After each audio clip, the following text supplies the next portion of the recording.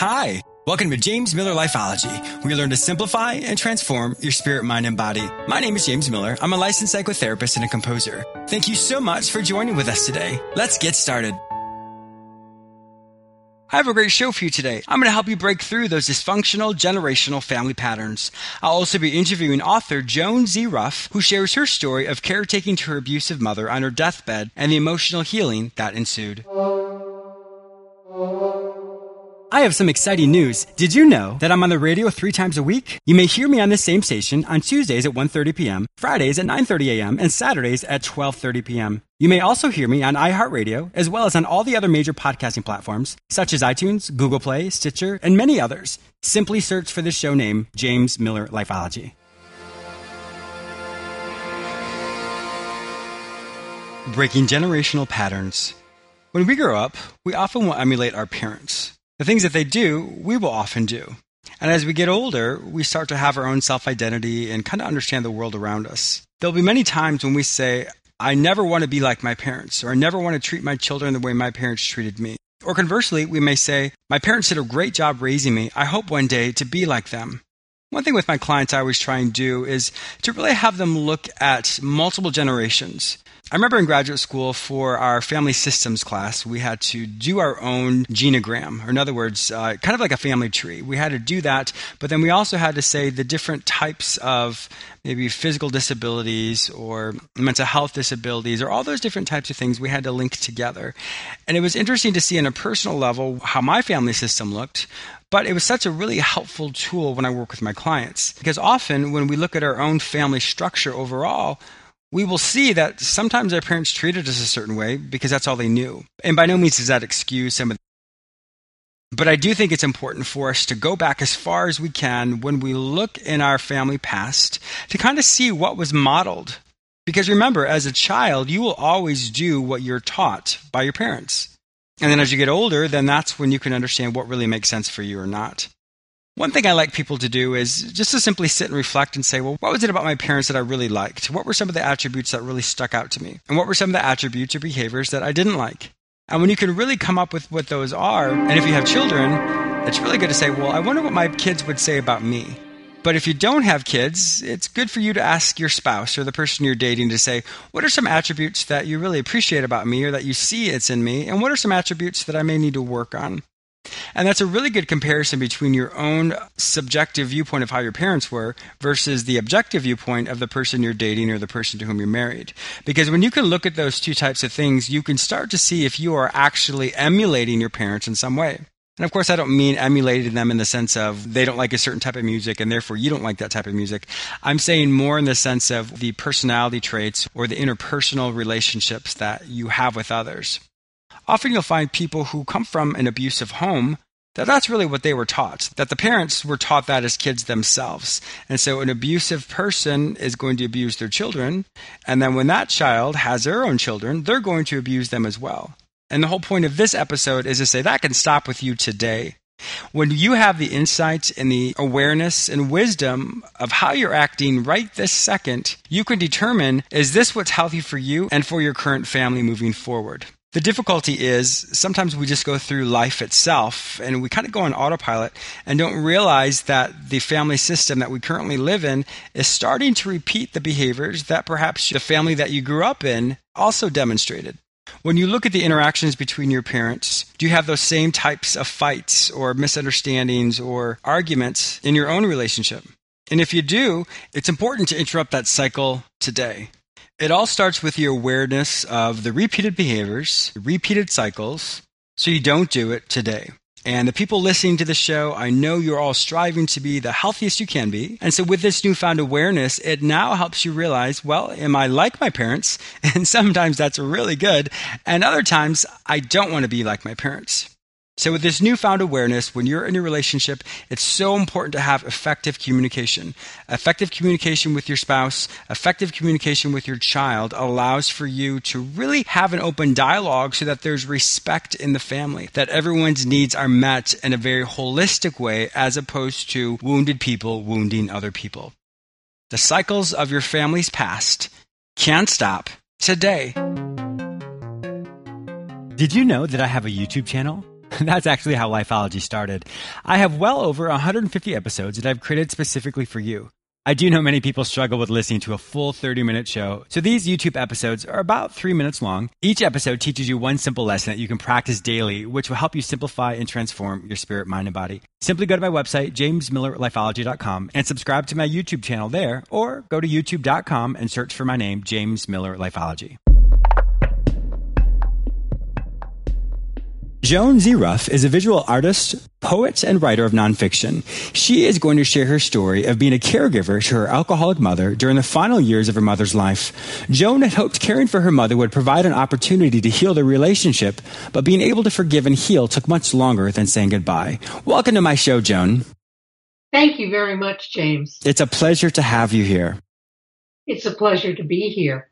You and I had spoken a little bit before this interview about, your story is very relevant to many individuals who have elderly parents, and just that whole journey of caregiving to them as they get older. There's so many emotions that go along with it. So I really think that your story today is going to be very relevant for a lot of my listeners. Well, I think it is a very relevant story. These days, we all have somebody who is aging, and with the baby boomers coming up and going through their own aging and taking care of their aging parents, there are lots of problems connected to that. Yes. And of course, there's so many things that people just don't know. Obviously, in my career, I'm going to know what I know, and someone who's in a different career, they're going to know what they know. But, we're never really trained to be able to help an elderly parent, because the majority of us never went to school for that. And so to kind of navigate through the system of what's available and what's not available is often very overwhelming. And unfortunately, many people don't realize that there are so many more programs in their county or even in their community that can help individuals as they're caretaking to their parents. That's true. And I have just found that at the time when I was going through taking care of my mother, there were not that many great programs for caregivers. There was no one place where one could go and call and say, this is what's happening. Can you help me deal with this, or tell me where to go for help for taking care of a parent who needs care that I can't give? I just discovered recently that we have a new program here in Charlottesville called Care is There. And it's a organization that you sign up for, give your name, and they come and visit you to make sure that they can help you. And for instance, my husband had 2 surgeries this year. He had a knee replacement and a shoulder replacement. Oh. And we got them involved when he had a shoulder replacement. And they did things for me that I had wished I had known about earlier. They picked him up from the hospital when he was released. They brought him home. They took him to his first PT appointments. Oh, wow. Yeah. And for me, what they did, I was at the same time publishing a book. And was very busy. So for me, what they did was they found a personal chef who came in once a week and prepared 3 dinners for us. So my goodness. Yeah. Wow. And typically what I've known when I work with like, for example, the Department of Aging or different types of community-based agencies, that's the elderly parent is the client, if you will. But it sounds like this program here, that you were the ones that they really offered so many things to help support you as the caregivers, as opposed to specifically for the client or the patient. Absolutely. That's wonderful. They take care of both of us. That is absolutely wonderful. Yeah. Now, your story may be a little bit different than maybe other people, because from what I've understood, and please correct me if I'm wrong, there was perhaps a lot of abuse when you were younger. And so having to caretake to your mother, who may have been part of that abuse in your life, that probably had so many conflicting emotions. It did. At the time when I invited my mother to come and live with us, it was my choice that I made. I was not thinking about past abuse. As a matter of fact, I was probably hiding it from myself. And it was only after she came to live with us and her health started failing more and more, and the more afraid she got, she wasn't drinking at the time when she was living with us, fortunately, but she was lastly diagnosed with lung cancer, but she continued to smoke until the day before she died. And I really wanted to help her on this journey. I'm a very spiritual person. In the past, she was a very spiritual person. I thought that we could connect on that level. But the sicker she became, I think the more frightened she was, suffering more. And so it didn't work, unfortunately. She just got mean. So through that fear, turned into maybe anger, or just like you said, being mean. So she lost her way in that sense, it sounds like. Right. Exactly. Well, that must be just so, thinking about that, knowing that you both had that spiritual connection. And then as time went on, to see those paths became divergent, or that in other words, you didn't necessarily have that common ground anymore. That's right. That's right. Oh, gosh. Yeah, that's very hard. It was very hard. It was extremely hard. But fortunately, my husband was also here living with me, as he is now. Mm-hmm. And he was a huge help through that time. And he could handle my mother when I couldn't. Yeah. Now, when she became really mean, how did you deal with that? I mean, because of course, here you are, you've invited her back in your home, and she's being mean, for whether it's purposefully or whether that's just as she's gotten older, not realizing how she's interacting with other people. But how did you deal with that? Because I really think that's a relevant struggle that many children who caretake to their parents really struggle with, because sometimes people just be mean. Sometimes when they get really old, for whatever reason, they just become, they're not their jovial person that they may have been when they were younger. Exactly. I handled it. I didn't handle it well. Let's put it that way. Mm-hmm. She would also often drive me to tears. And I would often have to leave the room. And there were occasions when I would just react and push back. Mm. And it became, in my book, I've said, it became kind of a living hell in many ways. Yeah. There were days when she was perfectly fine and perfectly sweet and would be thankful and grateful for everything. And then there were those surprise moments that just happened. When I was the only one here who was a member of her family. And so I was the one who was the target. Mm.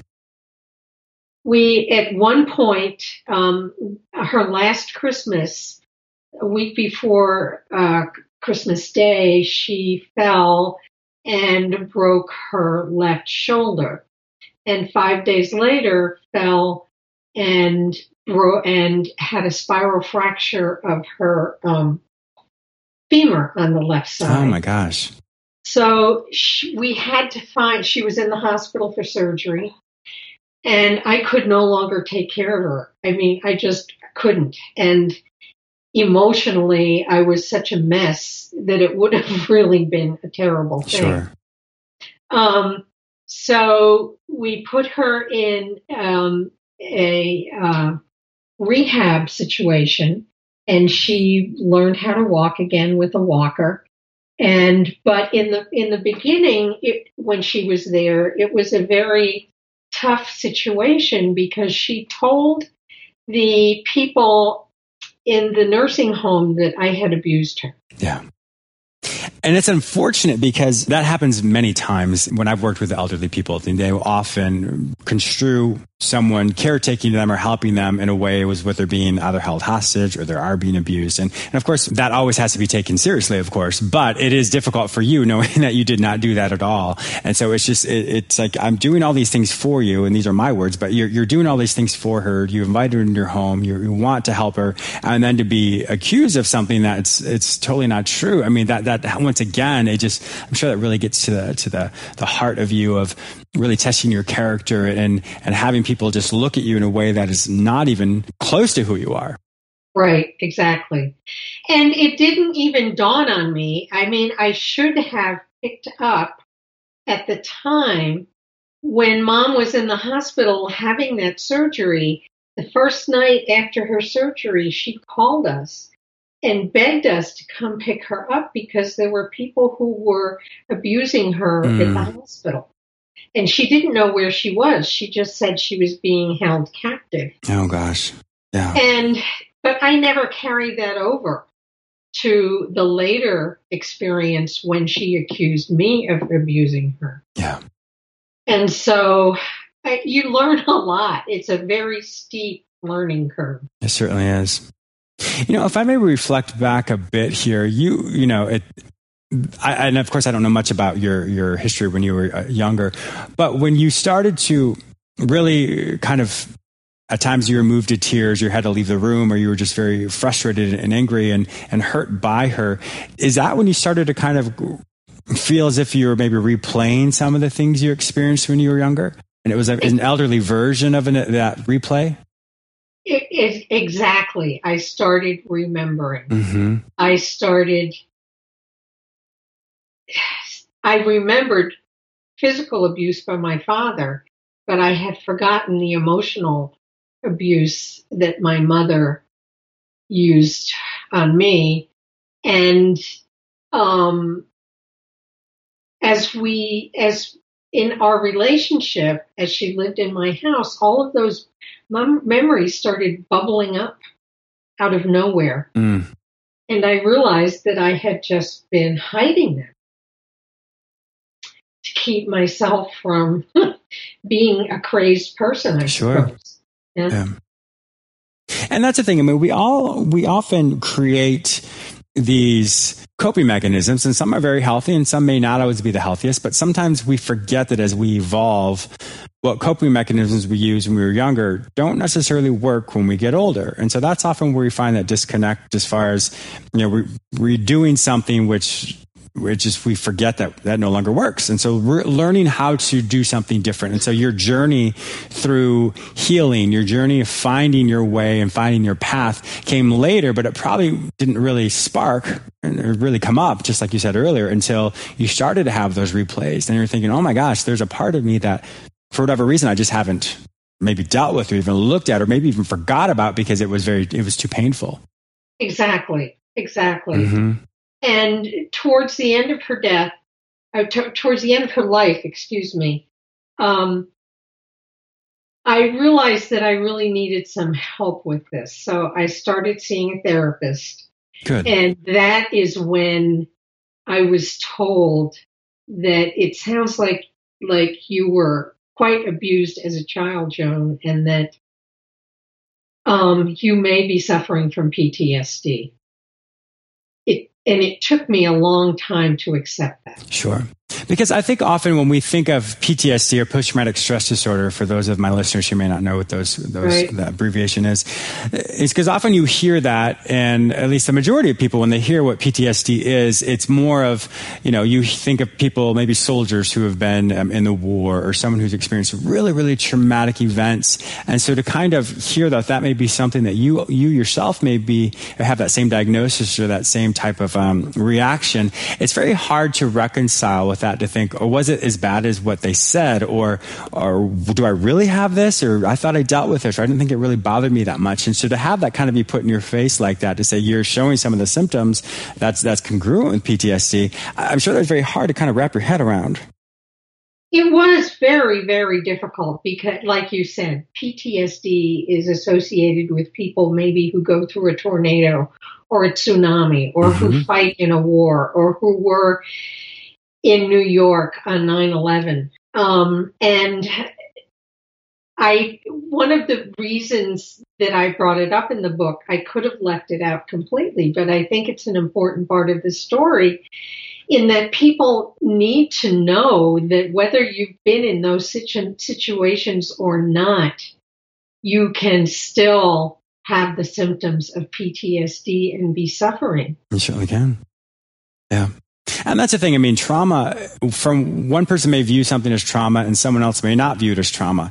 The point is that all of our life is completely different. Our experiences may be different as well, but how we react to a situation of course, can be different than someone else, but it's still just as powerful to us as someone else that may have gone through something that, that is, like a war, or that is through a tornado, or is through a tsunami. And so it just has nothing to do with anybody else. It just happens to be with how we internalize it, how we deal with it, how often we deal with it, how it just made sense for us or didn't make sense for us at that time. And then it comes out in many different ways, but it is unfortunately there until someone deals with it. Exactly. And the thing is, people can overcome PTSD, of course, with therapy, with medication. There's many different ways in which it can be overcome. But the point is there always is hope for that. There is a way to overcome it. And I think when someone starts the process and starts the journey to slowly work on this, there is an answer. And that's the exciting thing about life, is there's always an answer. You just simply have to look until you find it. Exactly. And that's kind of what I did. I just decided that I needed to understand what had happened to me. And in order to do that, I needed to understand where my parents were coming from. And looking back and realizing and having known that my father came back from World War II with what was at the time called shell shock, that he had PTSD. And as many people know, that even today, men and women who come back from the wars with PTSD and they don't get treatment, that disease can spread through the entire family. It certainly can. Because they don't know how to handle it. Mm-hmm. Well, you think about anything in general, you have, let's say, a family system, or in other words, just, a close group, a close-knit families. Let's say 5 of you. There's 5 of you, and if one person automatically changes or has changed, well, there's no way that everyone else is going to say the same. Everything has to reorganize and move itself around until it kind of fits into the new version of what that is. So, even as people get older, as people, have different ailments, all of those new variables, when they come into that system, everything just kind of shuffles around until something new is created.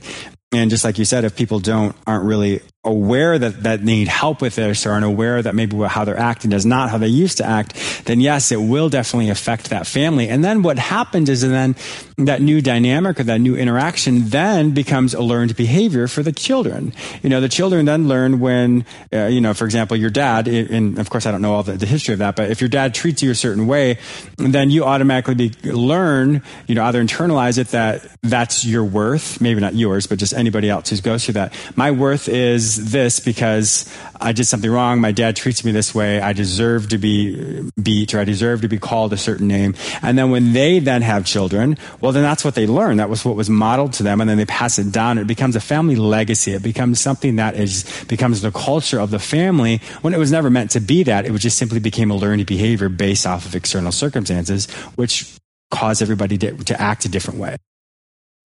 Yes, that's so true. And I also discovered that my mother had been abused by her mother. Oh gosh, I'm so sorry. And so it was kind of inevitable that my brothers and I would become abused kids. Yeah. And I feel that through writing the book that I have stopped. I don't know how far that abuse goes back. It could go back for generations. And I feel as though I've kind of stopped it in its tracks right now. And I really like that because I think that's so important that people realize that regardless of the generational legacies or things that have been passed down, it can stop with your generation. It can stop with you. And when people are aware of that, they no longer pass those traits on. I've worked with many people who, this one man I can think of, he was so upset with his father because his father cheated on his mother, was running around on her, and the father left. And so this boy was with a single parent, and he was so upset with his dad for years. And then all of a sudden, he actually started running around on his wife, and he did the exact same thing that he was so upset with his father, that his father did. And so my point is that those legacies can be broken. Of course, there needs to be help with it. If people have the endurance or the resilience or the fortitude or the insight to do it, wonderful. But often we need that assistance, and it's so important for each of us to really stop and to reflect on: are we the person we want to be? Are we maybe repeating some of the things that our parents did, or some things that we had in our life that we didn't know are coming out in our own version of who we are today? And so I really think it's so important for us to really have that continual check-in with ourselves to make sure that we're not repeating those dysfunctional family patterns that we had when we were younger. Absolutely. Absolutely. So let's switch gears here for a minute because we don't have much more time left. But tell us about your book, Scattering Ashes, a memoir of letting go. Okay. Well, it's a lot of backstory, describing some of my childhood. And it starts with the death of my mother, and how I couldn't grieve because I felt like I hated her so much, and how I came to forgive her and myself for being so hard on her and myself as well. Yeah. I think we tend, as children of somebody like that, we blame a lot of it on ourselves as well. And so it took a lot of work. And I'm still working. I continue to work on it. I see a therapist now, and I may for the rest of my life. I don't know. But finding forgiveness, I always thought that I knew what forgiveness was, but I never realized that forgiveness is really letting go, and letting love come into the place of hatred. Yeah.